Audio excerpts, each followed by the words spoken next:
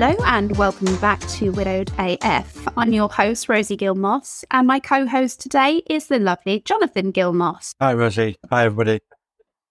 So today we are going to have a little bit of a chat about Nikki's episode, which went out on Monday. That one was called Taboo AF, and it was a little bit more risque. There was a little bit more, should we say, adult content in it. We kept it fairly clean. Because I think at some point we may delve a little bit deeper into that topic, but really I'd like to do it in a sort of round table setting. So today I'm actually recording in an annex in our garden, which is going to become more of a studio, workspace, and hopefully I'll have the facility to bring people in and talk in person, because I didn't realise it's quite complicated and sound is an issue. And so we are still kind of novices at this. We've only been in the podcast world since January. So hopefully I'll be able to facilitate that sometime soon. Now, John. Yeah. I'm going to put you on the spot and make you talk about the sexy episode. Oh, no.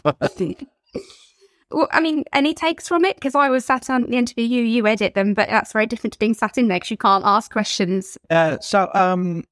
I mean, before the interview, did have questions, I'll be honest, and it was all around the safety of us widows and safeguarding us, because there are predators out there, there are grief tourists out there, there's a whole host of just not very good people. And in the normal dating world, as we briefly saw, it's a bit of a cesspool. And I did have concerns about, well, how are you going to police this? How are you going to make sure they're all widows and everything else? And she quite succinctly answered every single question that we had. Yeah, to be honest, I had visions of you coming like a bit like the widowed dad, and sort of, because, you know, we feel very protective of our tribe, don't we? And of asking some kind of harder hitting questions we thought we may have afterwards. But actually, she reassured kind of pretty much all my concerns, to be honest, because I had, questions about whether it was necessary, because Tinder's out there, and if you are looking for just that kind of physical connection, I mean, I guess that's what Tinder's for, but I understand really that if you are kind of poking your head above that parapet and you're dipping your toe into the water, whatever metaphor you want to use, it is scary, and perhaps going to something that's a bit smaller, because obviously Tinder's enormous, isn't it? And also somewhere where other people have had a similar sort of pain as you would hope that people would maybe be a little bit more kind with people's hearts. I don't think this is always the case in any area of widow dating, but I like the fact that there's a space for us. I think that is quite nice, actually. Yeah, and also the world of dating we saw when you met Ben and I met Sarah, it's not the world of dating that's out there right now. No. I come from an era where they were still making videotapes and dating agencies. Not that I did, by the way, but yeah. It was in all the American rom-coms. You had the video of your friend, and then he goes out and they get them the date, but then you into this bit where you swipe left or right, whether you like them or not, and it's like, oh my God. And it's so instant and so physical and it's so filtered. I mean, a little insight into John and I, we both sort of tentatively, joined Bumble, I think, when, we were sort of wanting, I think mine was as much a morbid curiosity. Yeah, me too. Because, Ben and I used to say we should both join and see if we match, just for, obviously we didn't do it because that would have been weird, but because neither of us had ever seen this world. And because we'd obviously been talking, it's probably part of an offshoot of Way, and we're all mates. And I just remember that kind of paralysing moment when I saw somebody I knew. I was like, what do I do? Because I didn't, I didn't want to be insulted, but I didn't know what to do. And we both didn't swipe on each other, did we? I had to go and check the rules to make sure I didn't tell you I didn't swipe on something. Because I didn't want to offend you or worry you in either regard. So. I am offended. Maybe I needed bunny ears or those big deer eyes or something. So yes, our experience of the dating world is quite limited because we were quite fortunate, if you look at it like that, and we met each other fairly soon into our journey. And we've spoken before about we didn't anticipate this. We didn't really set out to do this. I didn't expect to be in, certainly not married, even in a relationship at this point in my life. But this is where, the kind of book of life has brought us. And I, for one, am not walking away from this. No, true. true.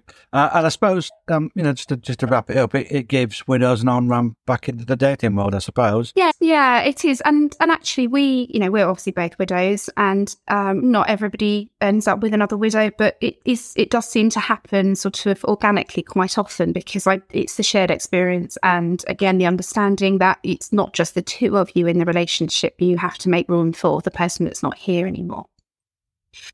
Now, we've spoken a little bit about the sort of, the sort of naughty and the more fun side of Nikki's interview, but obviously, of course, she also did lose her husband, and she lost him in a really, really distressing way, because for anybody that hasn't heard it yet, he suffered brain injury following 2 heart attacks, and he essentially was no longer there, and he didn't recognise her or his son. And she had to make some really heartbreaking decisions. She had to decide not to let her son go and see him when he was in this state. So if that's an insulting word, I don't mean it to be. And then he subsequently got COVID while he's in a nursing home, and he died. And it just, I don't know, it just feels like a really sad story, doesn't it? And the fact that he was kind of living as this shell. And I think we talk about this anticipatory grief, and she talks quite clearly that she really grieved kind of before he died, but was then very surprised by how strong the weight of the shock and the grief was when he actually did die. Yeah, I can relate to that as well. Because, whenever they're alive, you've always got the hope that they may, recover, that some miracle may happen. Because there's always stories on the internet of the person who miraculously healed from cancer. Yeah, of course. Or they walk up out of a coma after 50 years. Yeah. So you always got that little bit of hope, and then when they go, like that last bit of hope is gone. Yeah. And I think that's where the shock comes. And you're right, human nature, by default, we are designed to protect ourselves from these awful scenarios. And therefore, your brain almost won't really let you accept it until it happens, I think. And often then not until a long time after. Yeah. It was interesting that she hasn't met anybody yet. I suppose running a dating agency, she can't really cherry pick them, can you? So, well, she did reference that the website in chapter 2, didn't she? I can relate. I can relate. Sometimes the work world does take over. I have to say that my eldest child, who is 13, and Nikki's son is, I think, 15, and I'm just in sort of age appropriate detail explained to him what she was doing, and the look on his face, and I just thought, oh. So, frankly, I'm surprised that Finn speaks to her. They must have a lovely relationship. The way it is, it's sort of role reversal, because the parents don't want to know about the kids, and the kids don't want to know about the parents. Like, we're too prudish in this country, I'm telling you. Although, well, I mean, yeah, but... Anyway, so let's just have a little chat about our weeks and some other stuff that's been going on. You can tell that I'm absolutely buzzing to talk about this presentation because... As you should be. Well, lots of you actually did reach out to me. I had a few messages come through, both sort of publicly and privately, and I was incredibly touched that people had remembered and thought of me, because it was probably one of the most nerve-wracking things I've ever done. I kind of had my baseline as speaking at Ben's funeral as the worst piece of public speaking to do.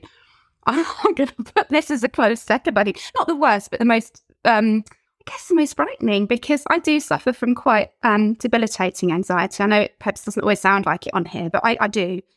And the day before, I was actually in a ball, kind of going, I can't do it, tell them I can't do it, we're going to have to cancel, I can't. And just for anybody that isn't aware, because I have mentioned it a couple of times, it was a presentation to a law firm, and it was about returning back to work after a significant loss. And obviously it was tailored very much around being widowed, but as we're very aware, a lot of this process applies to all significant or big losses. But it was a webinar, and I sort of vibrated under the chair. But as you would think of the swan, all serene on the surface and sort of pedaling like bugger under the surface.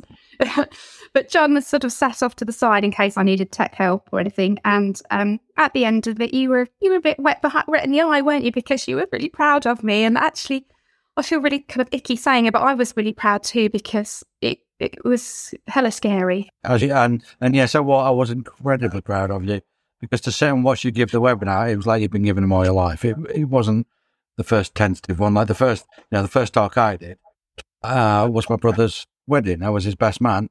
I couldn't actually hear your words on the page. He doesn't know this, so then ad-libbed it rather badly. The public speaking side of things are really, really difficult, even over a webinar. So you did incredibly well, and they received quite a lot of value out of that session in the end. They were really, really positive, actually, and I've had some really, really nice feedback from them. And it felt kind of, I suppose, empowering and almost like I was doing something positive in a world outside of this, because outside of the widowed community, and speaking to people who I guess aren't used to having somebody speak in such an emotive way. They asked me at the end some quite personal questions, and one of which was, how did I manage to stop drinking whilst I was grieving? And I was a little, oh gosh, I wasn't expecting that, but it almost forced me to sort of answer the question. I guess it is just, I just kept not drinking each day until it became comfortable. So it's the old adage of one day at a time, I guess. One question that really, really touched me and made me think that it might be something that our listeners are either struggling with or may struggle with in the future. And it is something that I have some limited personal experience of. And it was her best friend was dying, and she felt this enormous anticipatory grief that we've talked about. But she also felt this guilt because she felt that her grief was secondary to this woman's husband and children. So I get that, because you're not in the eye of the storm, are you? You're a little bit removed. But you may have known this person longer than their husband has, and you will have so many shared memories, and they might be the person that you call when things are really, really shit, and when the first person you call to celebrate with you. And actually, that is an enormous loss of a best friend. It really is. My wonderful best friend, who happened to be called John, actually, he died not long after we'd left university, and it was a sudden adult death. It was unexplained and just completely shocked us all. And it's been many, many years, and I still think of him. And I can see with that, I still have some pictures of him up. And I would have liked him with me this last few years. Actually, I think he would have. I think he'd have been a really good ally to have with me, but he's not. And but I just wanted to say that grief, it is not a hierarchy. And whilst, no, of course you cannot compare, the grief, it is different, because you will still go about your life in a fairly normal way, whereas the immediate family will just have had their world blown apart. But your grief is valid, and it is true, and it's okay to feel these things. And you can also use that feeling, because the feeling of grief is very personal. It doesn't matter if it's your wife, husband, best friend, your next door neighbour. You still get the feeling of grief. So you can actually, if you wanted to use that to help your friends that have just lost their partner, then tap into the empathy, tap into the feeling, and give a bit of, I understand how you feel. And what they want to talk to about and what they want to hear. Some of the really nice things that people have done. Ben's best friend, a lovely guy called Adrian, he's taken me and the kids out. He used to sort of do an annual trip out with us, and we go to a farm, and he doesn't have children, so for him to take out my 3 was probably quite the challenge, particularly when we did London Zoo and our heatwave. But we've stayed in contact, and we had this really scary moment where him and his partner, and you and I, well, actually they're married now, aren't they? We went out for a meal, didn't we? And I introduced you, and I was so scared, and you were so scared, and I think I necked a load of booze to numb my fear. But it went really well, and they came to our wedding party. So it's, I guess, by staying close to the person that's left behind and involving yourself in their lives and their children's lives, and really not judging them for any choices they make, and just being a solid friend to her husband when she's gone. I think maybe people are worried about looking like they're kind of zoning in on the widow or the widower, but actually, friends are what you really need in this situation, and people that knew and loved the person that you've lost become very, very special. Yes, yeah, they do. They really do. So one of the other topics that you brought up in one of your slides was Sadmin, our favourite subject. Yes, and actually on Monday I've got a guest on, a wonderful lady called Emma Gray, And she has a real interest in this. She was a lawyer prior to her husband dying. And after he died, she realised that there was an insane amount of admin. I mean, I just off the cuff, I was just sitting watching the telly and I went into the notes on my phone and I just made this kind of real ad hoc list of the additional admin that you have when your spouse dies. And it's insane. It's absolutely insane. I got to 58 and I'm sure that there's loads more. I might even share the list somewhere and people can comment because it just seemed to keep going. And I had additional complications because you throw in a lack of death certificate here, it becomes even more complicated. But I just don't think that people think about the fact that every time you pick up the phone, you are having to relay the tragic and painful story of your life.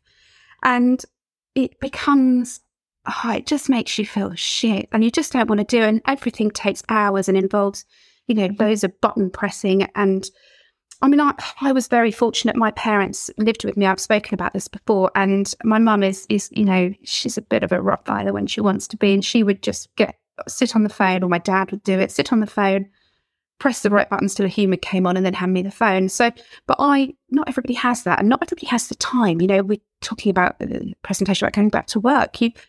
And it is incredibly overwhelming and scary. And just even the most organised of people will feel like they are losing their mind. I'm not the most organised of people, and I definitely felt like I was losing my mind. Emma has channeled the loss of her husband and the skills that she had before, and she has created a service which helps the bereaved deal with the admin. It is a paid for service because she has to earn a living, but it is not a what's the word I'm trying to think? She's not capitalising or commercialising on people's grief. It's reasonably priced, and from what I can see, it looks really good. So we don't take adverts. We don't promote. This is not an advert promotion. I haven't used Emma's service, but we are going to talk to her on Monday, and she will also perhaps be able to answer some questions afterwards in Friday's episode. Coming back to sort of the week that we've had and our own kind of mental health and, the things we're doing to help, because I think sort of by default, it's transpired that people are interested in this. And I don't want us to come across as sort of preaching health freaks, because we're not. But I think there's value in stuff that works for us, and we'd love to hear anything that has worked for you. Now, I'm really struggling with my sleep this week, and it's massively impacting my mood. And a few people will have seen on Instagram and Facebook, I posted a picture, I don't want to go to counselling. This was yesterday. I just didn't want to go. And I did, and I felt immeasurably better afterwards. And I'm really glad I went, because we know the value in forcing ourselves to do some slightly challenging things. But I suppose where I'm going on this particular tangent is the idea that grief really isn't linear, and, you are going to struggle to do things that you've managed to do for a few years prior, and it's going to be difficult. But also sleep is so important. Why won't my body let me do it? Yeah. I know neither of us sleep very well, and I don't know, maybe we're just getting older, maybe we need less sleep, but I think from the way my eyes feel in the morning, that's not the case. And I used to really get quite upset and distressed and, panic because I couldn't sleep. And now I tend to stick an audio book on and sometimes come out here down X actually to give you a break, because I slap around like a dying salmon when I can't sleep. But I don't know really. I don't know why I'm sort of even bringing it up. I guess wondering if other people are struggling. And I've done all the, the good stuff, the daylight in the morning and the meditation and the yoga and the exercise, but short of popping sleeping pills, which I would really rather not. I'm kind of out of ideas, really. Well, hopefully it's just one of these temporary bouts. My sleep's been going on for a while, but that's more to do with being asleep for 5 weeks. I think that's enough. Yeah, yours. It's been ever since you came out of a coma, has it? So I think whatever happened in there is it's sort of caused some sort of misfire in your sleep, hasn't it? You can't be asleep for 5 weeks. Expect to have a normal sleeping pattern, can you? So maybe you just got your quota in 5 weeks. Probably, yeah, which is unfortunate, but yeah. One little piece of information I just wanted to impart to the listeners is that I'm not very tech savvy. I have created, I think, a Facebook group. So what I think these are is more of a conversational space for people to join and talk to each other. And I'll be there sometimes, you'll pop up sometimes. And you can maybe feedback any ideas of topics that you'd like us to discuss, or any issues that you think are really pressing in the widow world right now, and you'd like, us to perhaps talk about it or research into it, because we want this to become a podcast that you all feel part of, and that we are actually addressing the issues that matter to you. So it's just Widowed AF on Facebook, and I've managed to do both a page and a group. I don't know, but join both. And we'll figure it out together. Yeah, we'll get that straight now. And we're also looking to change the website to bring in more articles and help, and make it more of a resource for you guys to go and further research the subjects that we discuss week in, week out. Yeah, absolutely. Because why not, share the resources that we find? Because there is power in knowledge, and there's power in community, and that really seems to be what's happening here. And I know I say it a lot, but I am immeasurably proud and touched by the way that people are receiving the podcast and are reaching out to us with such empathy and kindness. It is scary putting yourselves out publicly like this and talking about, personal details and personal information and making yourselves quite vulnerable. But I do think that if we all, take off our metaphorical capes and say we're struggling, then the world becomes a little bit easier for everyone. So to all of you, thank you. Thank you once again for listening. Thank you for being a part of this. And as always, please do take care of yourselves. And we'll be back with you on Monday. All right. Thank you, everybody. Goodbye.